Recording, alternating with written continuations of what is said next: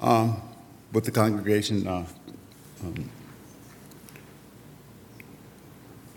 all come together and read the scripture behind me. Please.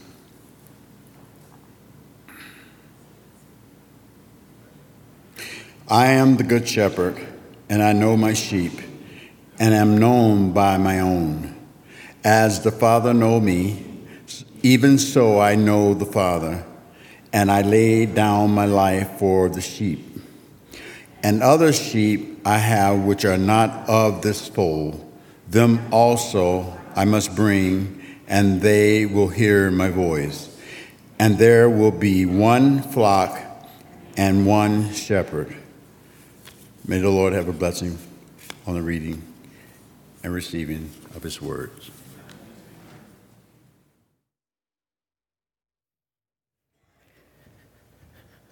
Good morning, church family.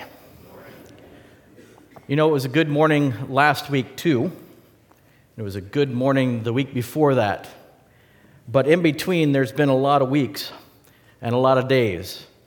And I know that as well as our family, yours has gone through all kinds of good things and some struggles. And today, as we come together and we celebrate the fact that God is our Savior, I pray that He will be with every single one of us, no matter where we've come from this week. Let's bow our heads one more time as we open God's Word this morning. Our Father, we pray that you will not only bless us, but, dear Father, that you will help us to become what we hear. We hope that, dear Father, you will help us to become your servants in a way that is a little different, your disciples in a little bit different way, and your apostles in a little different way. And, dear Father, more importantly, that we follow you like sheep follow a shepherd. Be with us today as we study your word. In Jesus' name, amen. Just a little update on Lucas. He's one of those kids that doesn't like a lot of attention, by the way. He's a very, very private kind of person. And any of you that know him, you know he's kind of even-keeled, mellow fellow. And all the attention sometimes makes him a little crazy, but I told him he'll have to just deal with it. This last week, he had some things that were complicated, so he couldn't go home, and he was chomping at the bit because he really wanted to get back into life. They promised him only 2 or 3 days, and he ended up being in the hospital for over a week. But yesterday, they sent him home with a little fanny pack that's got a little machine on it, and we're praying that every day goes very well. Some of the side effects he had was basically the doctors saying that his cancer was being killed at a very high rate. And so he had some complications, but now everything is going really smooth. We're praying for smoothness, and hopefully by the middle of September, we can know that a lot of it's been killed off or all of it's been killed off. And so, anyhow, keep praying for him. There are others in our church family and extended church family that are in the hospital right now, and we pray for them too, and we're trying to make sure that they know that they're well taken care of and that we're thinking about them. And while I was contemplating in the hospital one night, I looked out on the field, and because my eyesight was kind of fuzzy, and I had been up all night kind of, because beeping machines and all that fun stuff, some of you know what I mean, because you've been in hospitals before with beeping machines, I looked out on the practice field at the UW, and I thought I saw sheep. It was a practice squad for soccer, but it was actually, they looked like sheep down on the field. And I kind of chuckled to myself, and I said, I better find my glasses.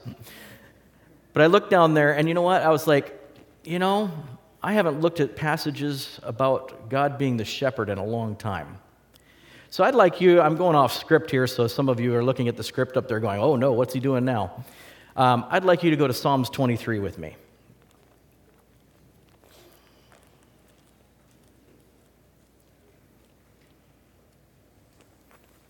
Oops.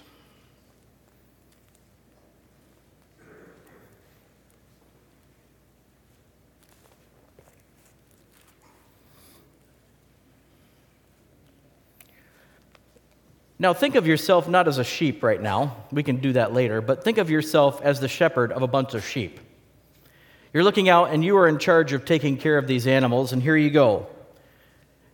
This is out of your mouth. The Lord is my shepherd. I shall not want. He makes me to lie down in green pastures. He leads me beside quiet waters. He restores my soul. He guides me in the paths of righteousness for his name's sake. Even though I walk through the valley of the shadow of death, I will fear no evil. You are with me, your rod and your staff, they comfort me. You prepare a table before me in the presence of my enemies. You anoint my head with oil, my cup runs over. Surely goodness and love will follow me all the days of my life, and I will dwell in the house of the Lord forever. I'm reading out of the NIV this morning. Can you contemplate with me with the world that we have around us and the chaos that is always surrounding us and the noise that is always surrounding us? Can you picture with me quiet pastures and a babbling brook this morning? Just sitting there looking at sheep, hearing them occasionally communicating back and forth. Imagine with me that you are the shepherd of that flock, and it seems peaceful, and everything surrounding you is just nothing but, that's really good. All while knowing that there's wolves, bears, lions, jackals, coyotes, and thieves that want to get at your flock. Today I'd like to look at the shepherd more than the sheep. You'll see a lot of pictures of sheep and some of shepherds. But I would like to concentrate more on the shepherd today because we always concentrate on us, the sheep. You see, Jesus is teaching us a tool, using a tool that back then was surrounding them at all times. Whenever he would teach, you could see on the hills, you could see sheep. Because that's how people not only made money, but that's how they took care of themselves with the wool and with the meat and everything else. You know, sometimes it's very easy as Seventh-day Adventists to see the shepherd, see the sheep, and go, isn't that quaint?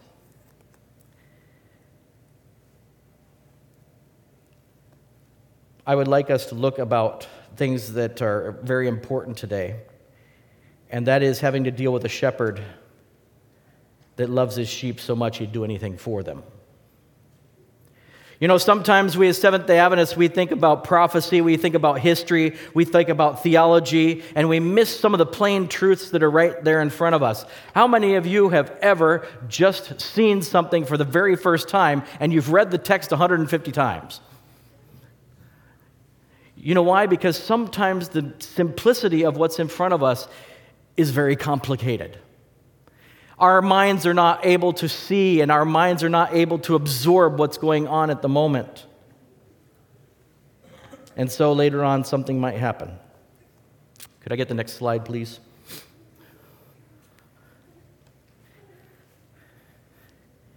A crisp morning.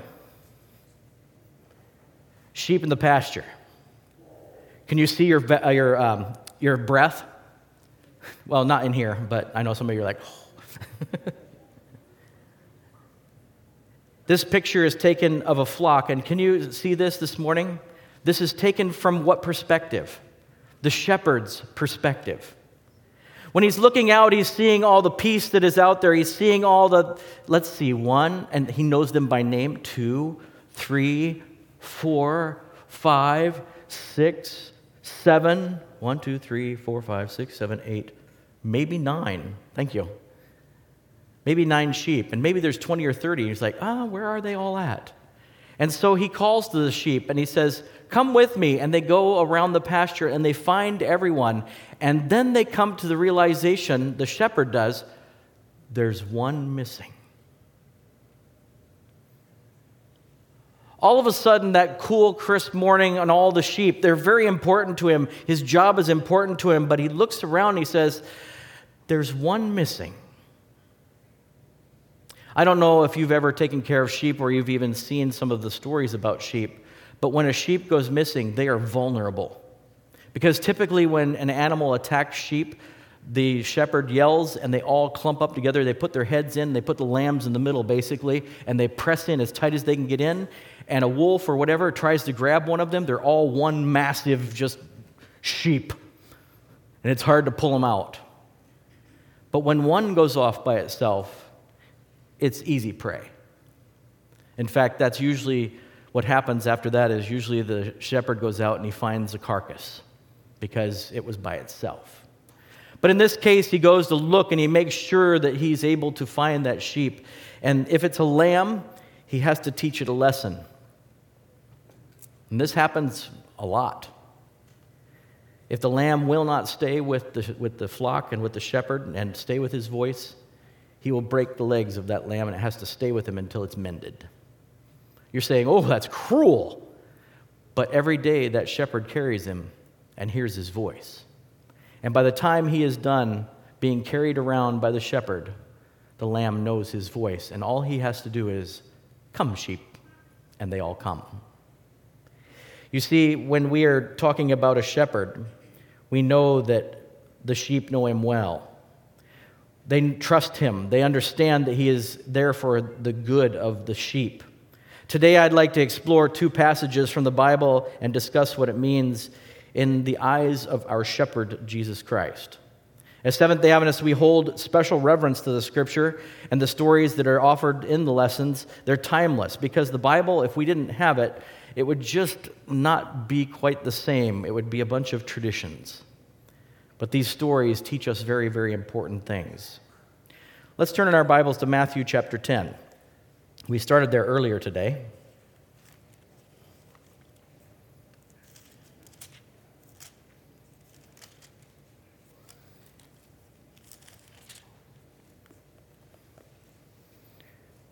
And this is not at the end of Jesus' ministry, by the way. This is kind of in the middle here. We sometimes don't remember that. It seems like it's at the end, but chapter 10 of Matthew, he called his 12 disciples with him and gave them authority to drive out evil spirits and heal every disease and sickness. Oof, I'd love to do that. But it wasn't them. It was with the power of God. These are the names of the 12 apostles: Simon, who was called Peter, his brother Andrew, James, the son of Zebedee, his brother John, Philip, Bartholomew, Thomas, and Matthew, the tax collector, James, the son of Alphaeus, and Thaddeus, Simon the Zealot, and Judas Iscariot. Let me read that again. James, the son of Alphaeus, Thaddeus, Simon the Zealot, and Judas Iscariot, who betrayed him. These 12 Jesus sent out with the following instructions: Do not go among the Gentiles or enter into the towns of Samaria. Go rather to the lost sheep of Israel. As you go to preach the message, the kingdom of heaven is near. Heal the sick, raise the dead, cleanse those who have leprosy, drive out demons. Freely you have received, freely give. Do not take along with any gold or silver or copper in your belts. Take no bag for your journey, or extra tunic or sandals or a staff, for the worker is worth its keep. Whatever town or village you are entering in, search for someone worthy there that stay in their house until you leave. As you enter the home, give it your greeting, and if the house is deserving, let your peace rest upon it. If it is not, let your peace return to you. And if anyone will not welcome you or listen to you the words, shake the dust off your feet when you have to leave the home or town. I tell you the truth, I will be more bearable for Sodom and Gomorrah on the day of judgment than for that town. I am sending you out like sheep among wolves. Thanks, Jesus. Therefore, be shrewd as snakes and as innocent as doves. Oh, that's where that comes from. I've known it for years, but it's an amazing thing to be as wise as a serpent and as harmless as a dove. Be on your guard against men. They will hand you over to the local councils and flog you in their synagogues. On my account, you'll be brought before governors and kings as witnesses to them, to the Gentiles. But when they arrest you, do not worry about what to say or how to say it. At that time, you will be given what to say. And you can read down further. There's a lot of things that are being said here. But it's amazing that when Jesus has the 12 disciples and makes them into apostles, Jesus instructs his disciples to go to the lost sheep of the house of Israel. There's a word picture here that is very amazing, because basically if you go to the sheep of the law of Israel, you're kind of, as an Israelite, looking back and seeing David. You're seeing Moses. You're seeing many other people that are there taking care of sheep. Joseph, others. Your history is full of sheep and shepherds. And you're seeing that somebody is sending somebody to you, and you're like, wait, how do I need a shepherd? We already have one. And Jesus is saying it's another kind of shepherd that you're not used to. You're not used to somebody that is going to tell you that you need salvation. That just because you're related to somebody who is related to somebody and you go all the way back to Abraham, that you have kind of an in. No, you don't have an in. I need you to hear the shepherd's voice. So when Jesus comes, he is sending out his disciples to share a new message, but it's really not new at all. It's one of the oldest messages that I am your God. How many of you have ever come to the point where you have been broken to the point where you have said, whatever? Yeah. That's the time where you have the keenest understanding and hearing because you're not in control anymore. You see, when you're a sheep and you hear the master's voice, the shepherd's voice, you follow it. You don't argue with him because what does it sound like when a sheep argues with his shepherd? Bah.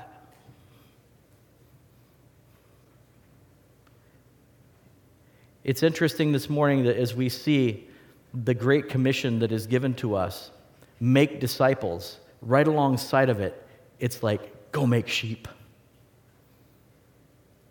If you want to be a good sheep, be with the other sheep. But I'm going to make you an under shepherd also. We meet the disciples in Matthew 10:1, and we see Jesus giving them the authority. And what really shocked me is, hey, Judas, I know I didn't call you, but I'm calling you. I'm going to send you out, and you're going to do all these miracles and everything. And I know you're going to betray me, but go do it anyhow. How many of you find comfort in that because you know what you've done in your past life, you know what you do in your life now? How many of you find comfort in that? I do. Because God says it doesn't matter who you are, it matters who I am. I'm the great shepherd. I'm sending you. I'm sending you as disciples out there. Go make apostles.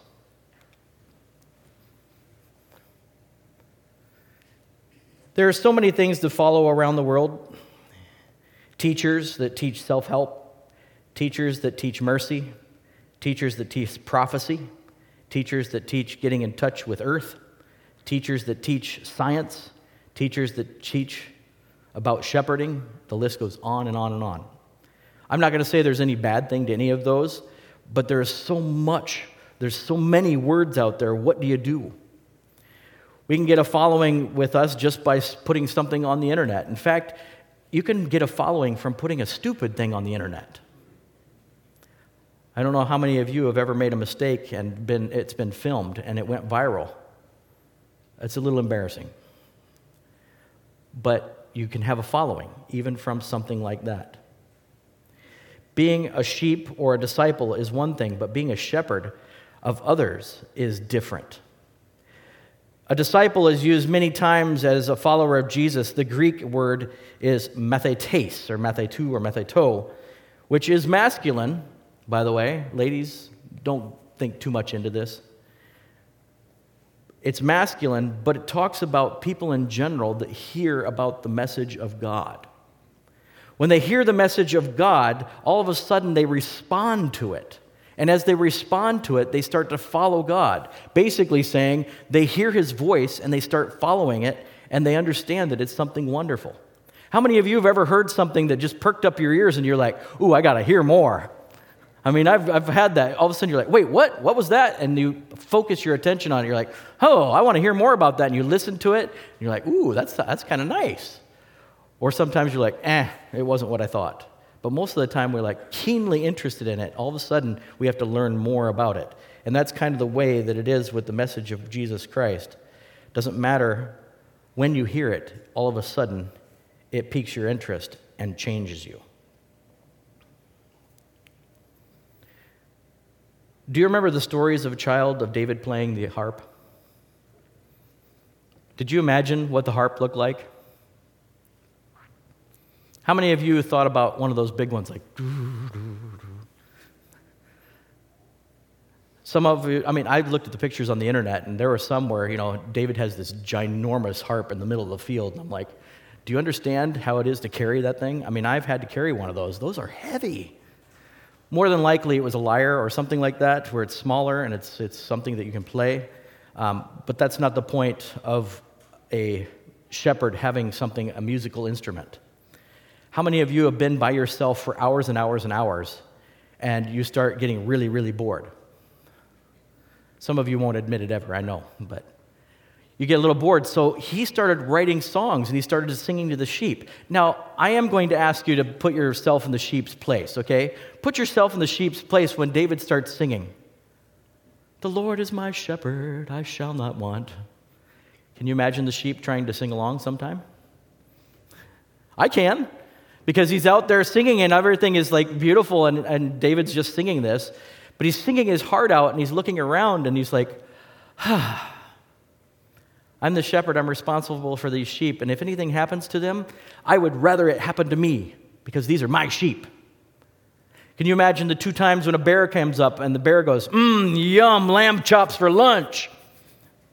David goes, oh, no, no, and takes on the bear. And then a lion comes up, and he's like, oh, I can take these, and you can't do anything about it. And David grabbed him and ripped him apart. We always think of only a boy named David, little scrawny little dude. How many of you would wrestle a lion and rip him in half? He was a little bit more than what we think.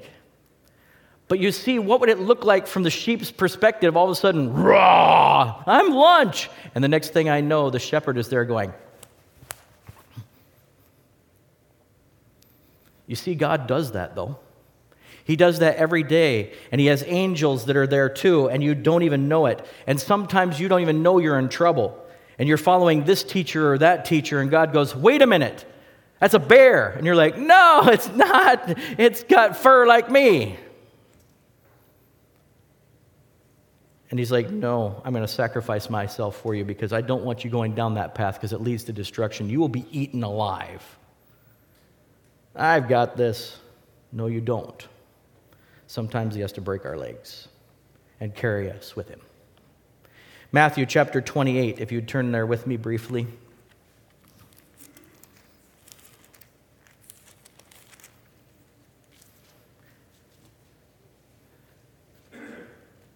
After the Sabbath at dawn, on the first day of the week, Mary Magdalene and the other Mary went to look at the tomb.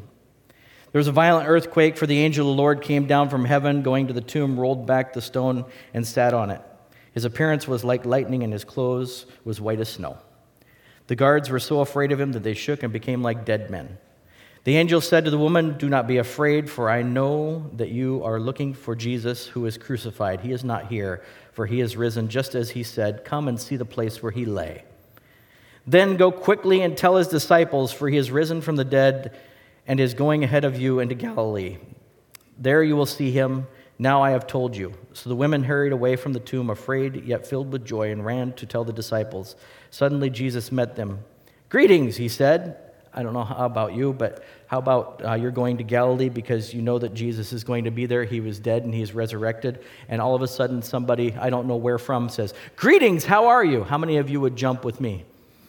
I would jump. It would be a jump scare. I'd be like, woohoo, what's going on?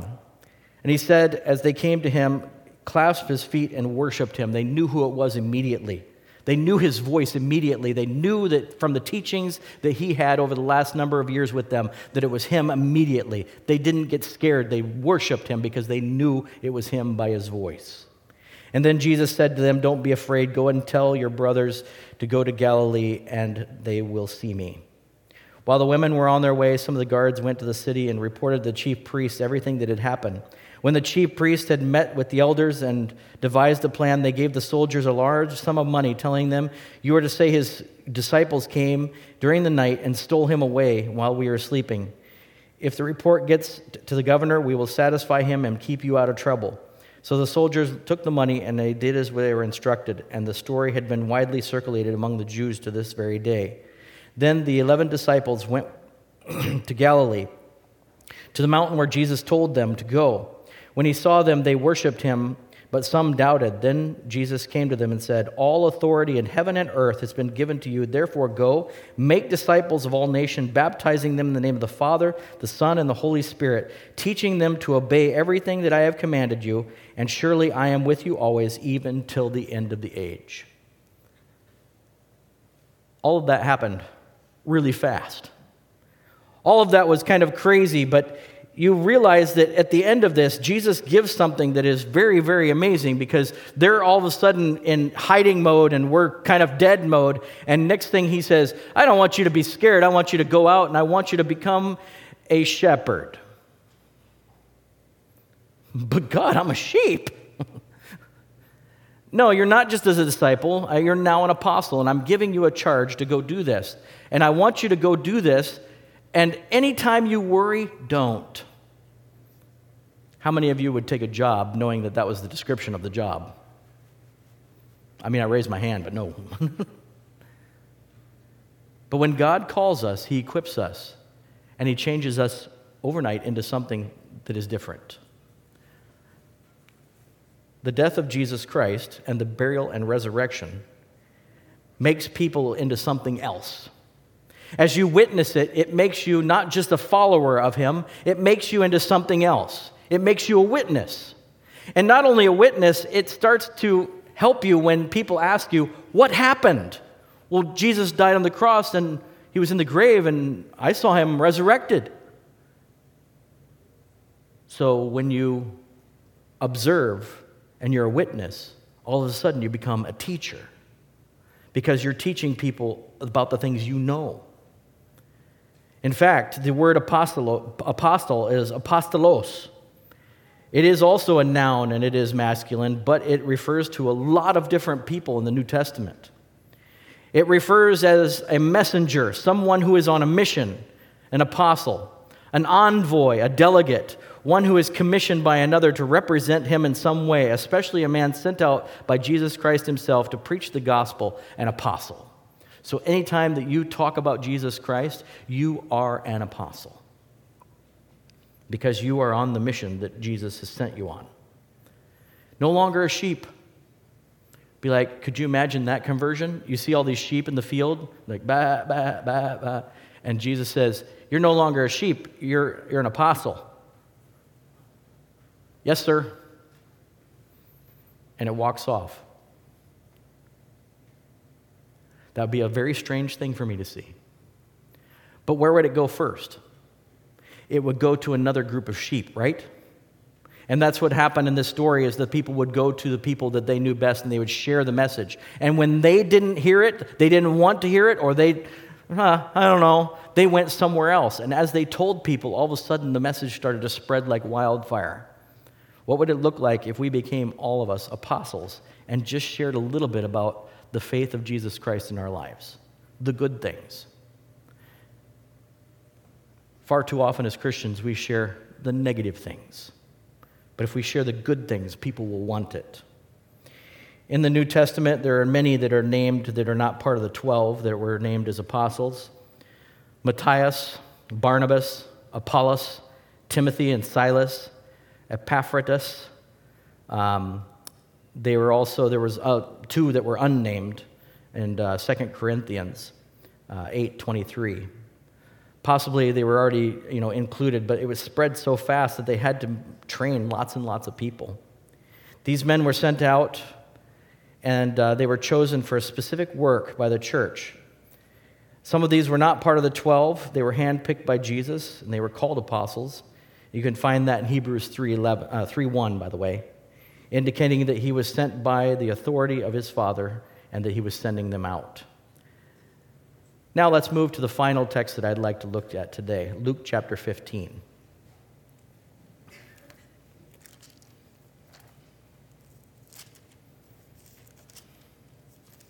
It's a lot of sheep and a lot of shepherds today.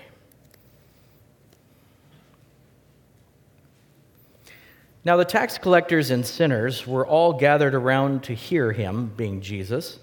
But the Pharisees and the teachers of the law muttered, "This man welcomes sinners and eats with them." Then Jesus told them a parable. "Suppose one of you has 100 sheep and loses one of them. Does he not leave the 99 in the open country and go after the lost sheep until he finds it? And when he finds it, he is joyful and he puts it on his shoulders and goes home.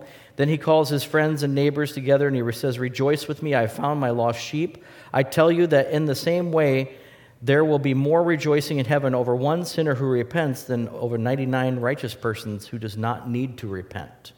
And I would say that basically we all need to repent at some point or another. But God is keenly interested in those who stray. So if you ever have a question about God's love, just think about God pursuing you.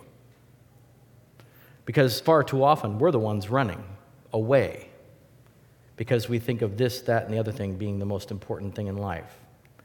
The parable of the lost sheep in Luke 15, 1-7 reminds us the immense joy in heaven when a lost person repents and returns to God. The profound joy is a testament of the infinite value God places on me,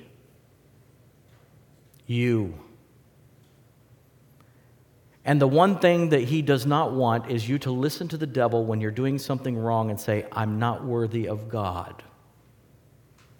That's the point in which you need to go look around you and be like, I'm alone. I need to get back to the flock. Where's the shepherd? Please help me, shepherd. I need your help. That is the time we need him the most. There was a devil worshiper. His name was Cornell Job. He lived in Papua New Guinea. He and his friends would dig up bones and they would curse people and they would ask for money and the devils would give them all kinds of stuff. In fact, it was really to the point where he was so entrenched in it, his dad was really worried. And he had a conversation with his dad one day, and his dad pressed a Bible into his hand and said, you know what, you really need to read this.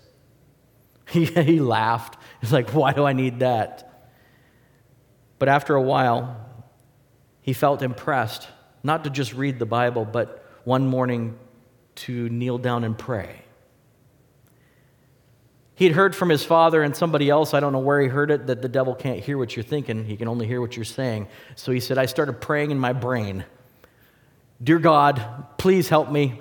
I am kind of a coward right now. I don't want the devils to know I'm praying to you, but please help me. Help me believe in you. He felt impressed to go and pray somewhere, so he went out into the woods and into the grass, the high grass, and cut a little circle, and he started praying. And he says, God, I want to follow you. I want to follow you. And he felt an evil presence there.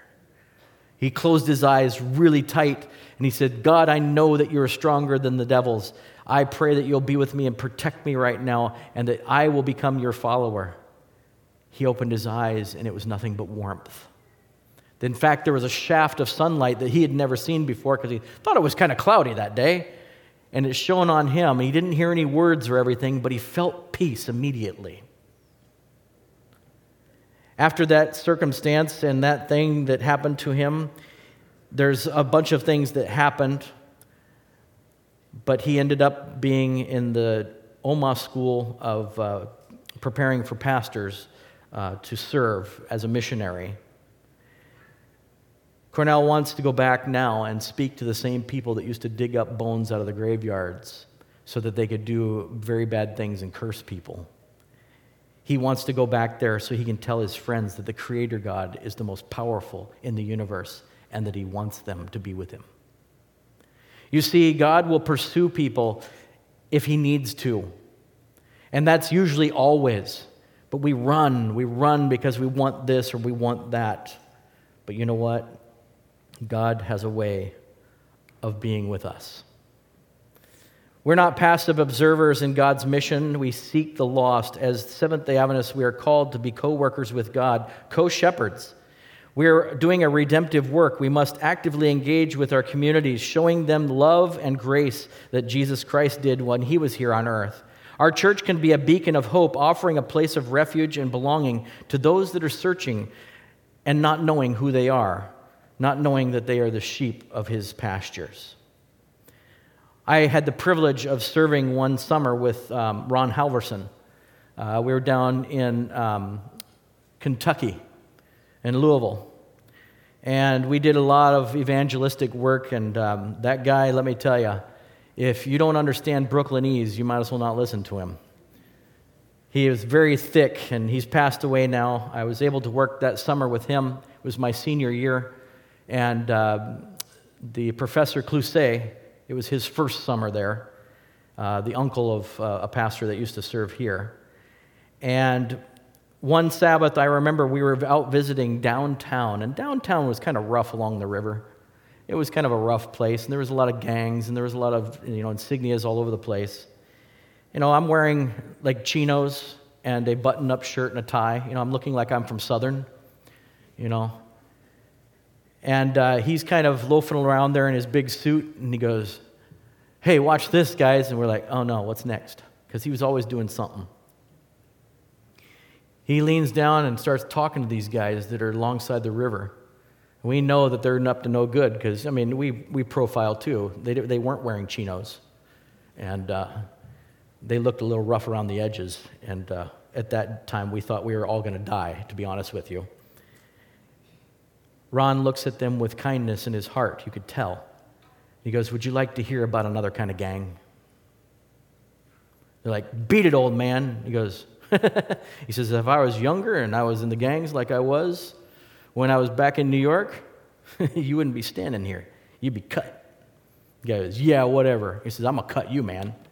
Ron did this.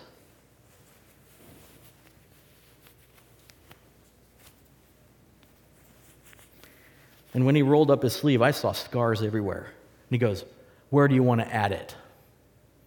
They looked at him and were like, "What gang did you belong to?" And he named the gang. I can't remember the name of the gang. It wasn't important. But it's a notorious gang from Coney Island. They're in the mob and everything else. The guy's eyes went like this. Yeah, "Okay, man, we'll listen to you. We'll listen to you. Yeah, we'll listen to you." But I didn't realize what brought that big guy, picture behind me, what brought that big guy to his knees to worship the God of the universe. You see, there was this evangelistic meeting that they had done. I think it was Anderson or one of those big names. They had pulled in all the stops. I mean, they had singers. They had 3 speakers a night. It was in Carnegie Hall. I mean, do you know how much money that would be? It was an amazing effort for evangelism. They preached their hearts out. 2 or 3 people made their decision for Jesus Christ. One of them was a really old lady, and they're like, "This was a failure." But you know, that lady went home, told her husband about Jesus.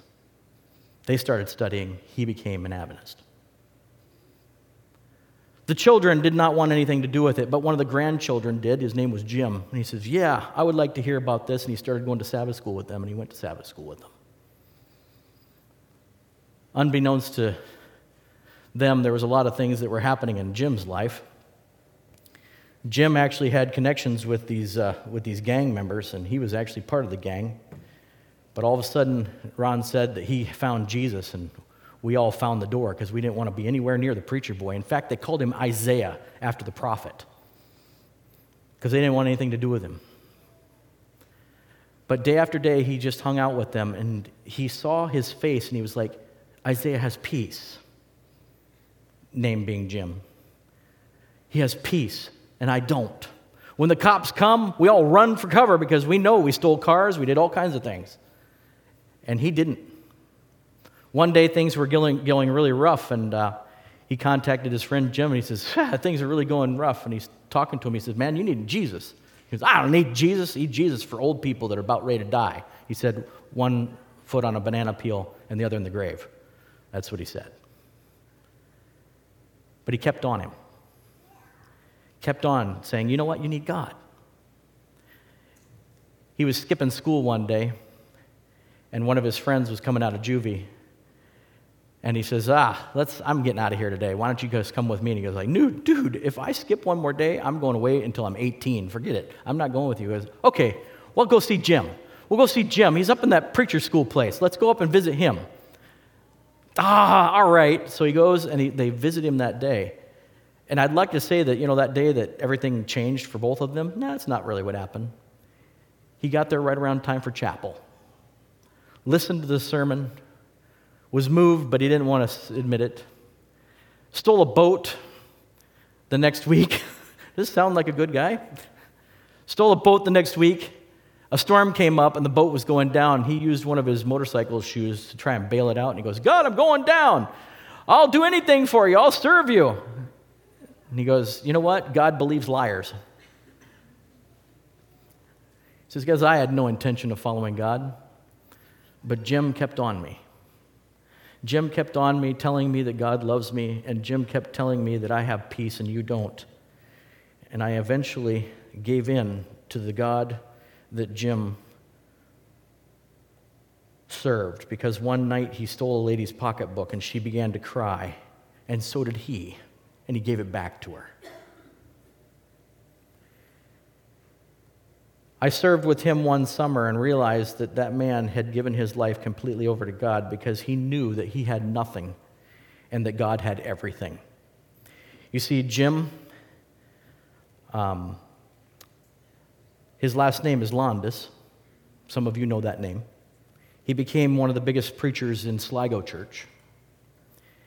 And he went in to do a lot of things, but that one failed evangelistic meeting with just a few people and an old lady won the heart of Ron Halverson. Ron Halverson, over his career of an evangelist and preacher, probably baptized 10,000 people.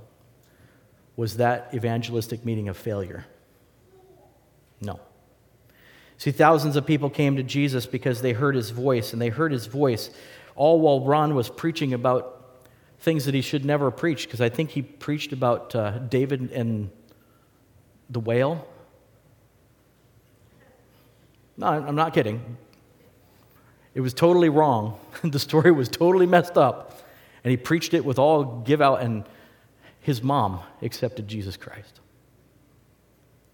She told him later that, I knew you were full of baloney because I read it, and I'm like, there's no whale in here. It was a giant. And I may have that story messed up, but it was one of those kind of stories. But we can't be passive observers of God's mission. We have to tell other people, because it's up to the Holy Spirit to convert them from a sheep to an apostle. You see, we can find refuge in the safety of where God has us here, and we can be quite complacent here. But when we go out, God wants us to do something a little bit different. He wants us to search for other people that are sheep, just like us. In conclusion, I'd like to say that, friends, as the passage in Matthew 10:6 and Luke 15:1-7 and the other ones we read today remind us of the boundless love of our Savior, he actively seeks us and rejoices when we're found. He calls us to be co-workers on this mission with him. Let's be inspired by the teachings of those that have reached out in the past, showing the way that God is the Good Shepherd, and rejoicing together as we witness transformation in people's lives, because every time we see transformation in somebody else's life, our life changes too. We may experience the joy of being found by Jesus Christ while others are too, and like David with the harp of rejoicing, sing a song like Psalm 23. The Lord is my shepherd. I will not want for anything.